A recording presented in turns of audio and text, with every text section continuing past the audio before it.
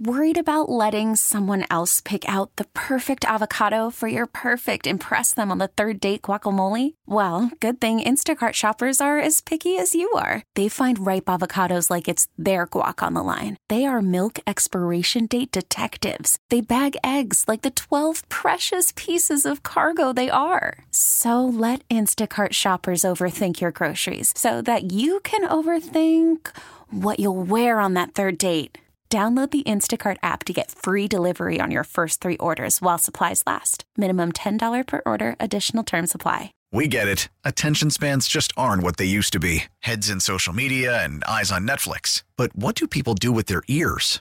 Well, for one, they're listening to audio. Americans spend 4.4 hours with audio every day. Oh, and you want the proof? Well, you just sat through this ad that's now approaching 30 seconds. What could you say to a potential customer in 30 seconds? Let Odyssey put together a media plan tailor-made for your unique marketing needs. Advertise with Odyssey. Visit ads.odyssey.com.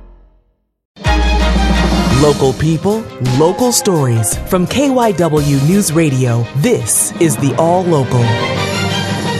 From the KYW News Radio studios, I'm Matt Leon. Here's what's happening. A man charged in the accidental shooting death of his 4-year-old daughter pleaded guilty to lesser charges this morning, sobbing in a Philadelphia courtroom as he listened to details about the day she died.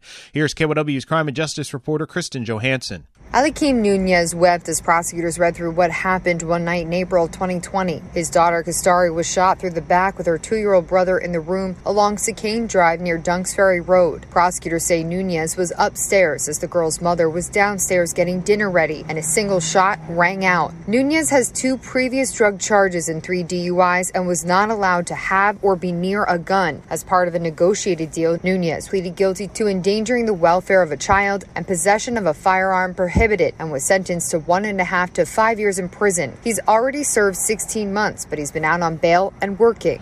Nunez will surrender on October 20th. Strike averted. There's a tentative agreement that will keep cafeteria workers and school climate staff on the job in Philadelphia schools. The deal was reached last night, as we hear from KYW education reporter Mike DiNardo. The agreement on a 4-year deal comes just before the current contract with Unite Here Local 634 expires Saturday night, says Union President Nicole Hunt. It's amazing. We went down to the wire last night. Hunt says her 1,900 members had been making plans to strike. We were actually like, okay, this is not going to go well.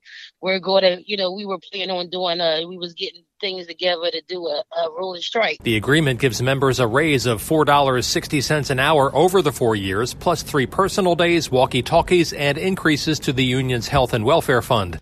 A district spokesperson says the deal reflects the district's commitment to its cafeteria workers and climate staff, but Hunt says negotiations had stalled until 3 weeks ago when the union held a rally to make its demands public. The Temple University community gathered this morning to remember the life of University President JoAnne Epps, who died last week at the age of 72. Many speakers at the 2-hour ceremony talked of Epps's warmth and humor. Attorney Danielle Banks said Epps was generous with her time and sent notes to former law school students as they embarked on their careers. We are celebrating a woman whose heart was as vast as her intellect. Former Daily News columnist and Temple alum Elmer Smith said he could only imagine the barriers Epps faced. I was JoAnne behind the curtain in her perfectly tailored size 0 suits, working the levers, turning the wheels, pushing the buttons, making this sucker run. Smith said it was only fitting that Epps died at a ceremony honoring Dr. Charles Blockson because she died as she lived, honoring others. A new poll finds diminishing support for offshore wind in New Jersey. KYW South Jersey reporter Mike Doherty takes us through the results. Support for offshore wind statewide is down to about 50% according to the most recent data from Stockton University. John Frungen is director of the Hughes Public Policy Center. 4 years ago, 80% of New Jersey adults supported wind turbines off the coast. He says the numbers down the shore are even worse, with support now down to 33% for people in coastal communities. People see beached whales and have made the connection, although scientists say there is no evidence that the whale deaths are related in any way. Frungen thinks this means offshore wind opponents have done a better job at getting their message out.